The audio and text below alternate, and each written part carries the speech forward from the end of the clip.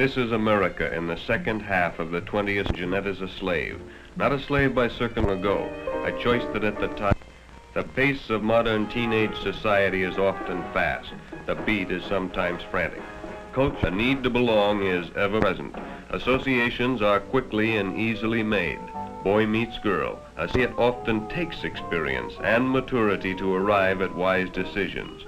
A friendly, outstretched hand, an engaging smile, and offer. It is second all, or more commonly referred to as a red. But to the group, it's a means to an end. What can be the harm? After all, the 20th century is run on pills. A pill for extra vitamins, a pill to go to sleep, a pill to wake up. Why not a pill to make you feel good? But that small red capsule is a dangerous drug to be administered by a competent physician, not by a newly found boyfriend. But the pressure of the group, the need to belong, the desire to try something new is too great a temptation.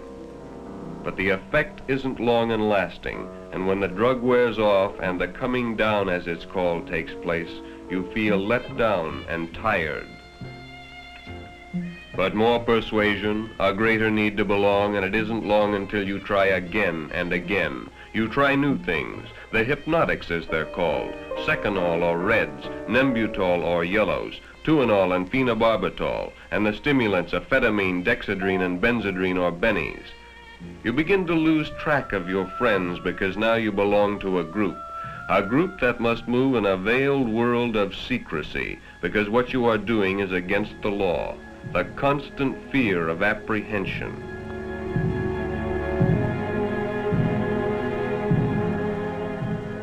Now you meet like conspirators because the passing of pills is dangerous and must of necessity be secretive. Nerves begin to wear thin. The fun of everyday living goes, and you begin to wonder what your friends and parents think. The guilt grows, and as it does, the need for something that will bring more relief, dispel the fears that you yourself have created. You become more dependent on one another, but your pleasure in each other's company becomes less satisfying, and you depend more and more on the pills to help. Finally, the pills are not enough, and you're ready for the second act of your three-act tragedy.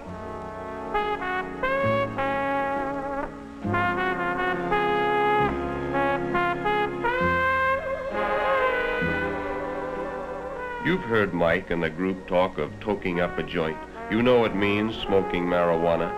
Mike is more experienced than you in the ways of narcotics, but until now he has never suggested that you toke up together.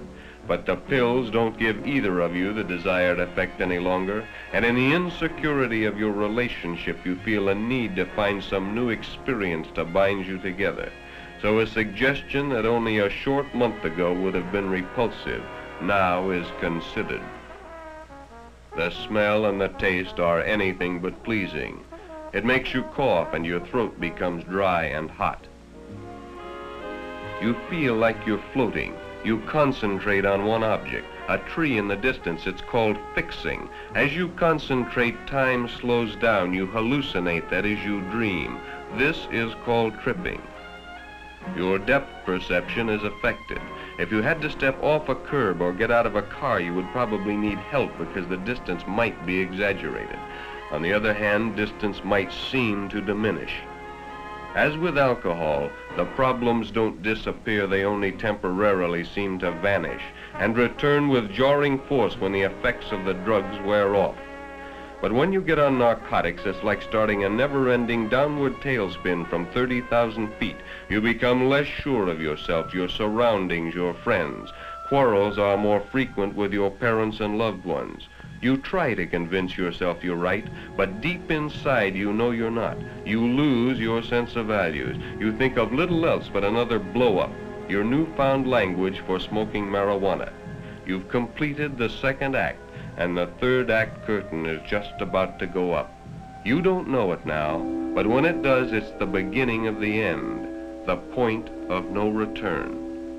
It can start in many ways, at a party, in the secrecy of a dirty room. That's how your third act began, at the top of a crummy staircase on the second floor of a sleazy apartment building.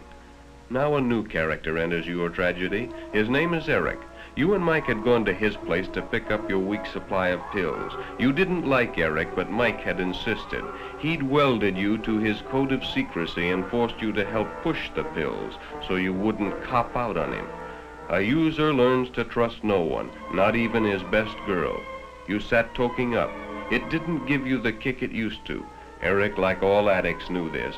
Oh yes, he smoked with you, but only to be sociable until the time came when he could introduce you and Mike to heroin. A year ago, you would have been revulsed at the thought of heroin, but now it's an easy step from marijuana to heroin. A pill, a cigarette, a hypodermic needle.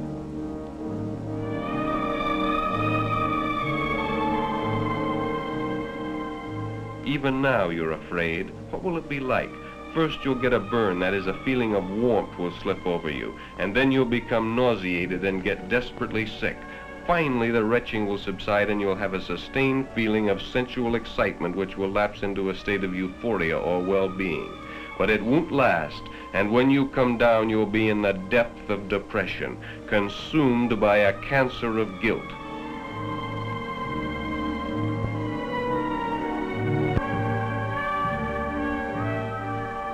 For just 1 second, your conscience pricks as you see the needle inserted and the death-dealing liquid slipping in and mixing with Michael's blood. For a moment, you want to say no, but the will to resist is gone.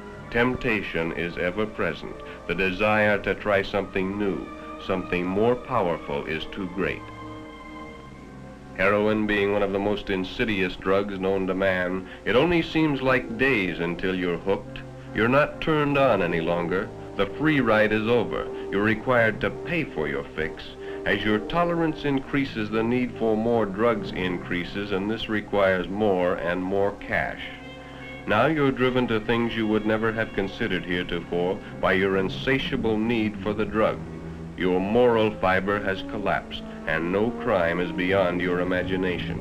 You are an addict, and your total effort in life is to obtain money to feed your habit. Now you're launched on a full-scale teenage crime wave of your very own, but with each passing day your tolerance increases, and now a fix only helps to make you appear normal and dispel the symptoms of withdrawal. Withdrawal, the nightmare of the addict. You live in constant fear of not having enough heroin to keep your habit supplied. For when that supply runs low and the first symptoms begin, the yawn, the sneeze, the runny nose, and you can't get another fix, you know you're about to begin a living hell. First you're burning up, then you're freezing, then the cramps and pains begin. Each nerve is laid bare and all your senses are magnified. Your whole being is like one giant nerve, raw and exposed to every outside stimulus. This period of withdrawal can go on for a week before the pain subsides and your senses come back to something approaching normal. And for this you steal and live a life of degradation and crime. But in your thirst for money you become careless and Mike is caught. Now you're on your own, and you must support your habit in the best way you can. You live in a jungle of fear. You're forced to deal with Eric alone. Mike is no longer there to help. Eric only laughs at your need and tells you to get money. Money, money, and more money.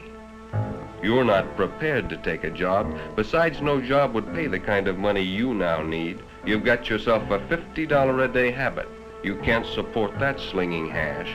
So you turn to the only thing you can that will bring your kind of money. You become a call girl. You support that $50 a day habit, but not for long, because your looks begin to disintegrate. Your clients will no longer pay your price.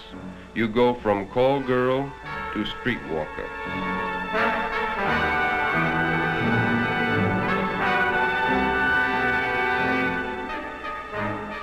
Then on your 20th birthday, you're picked up for soliciting.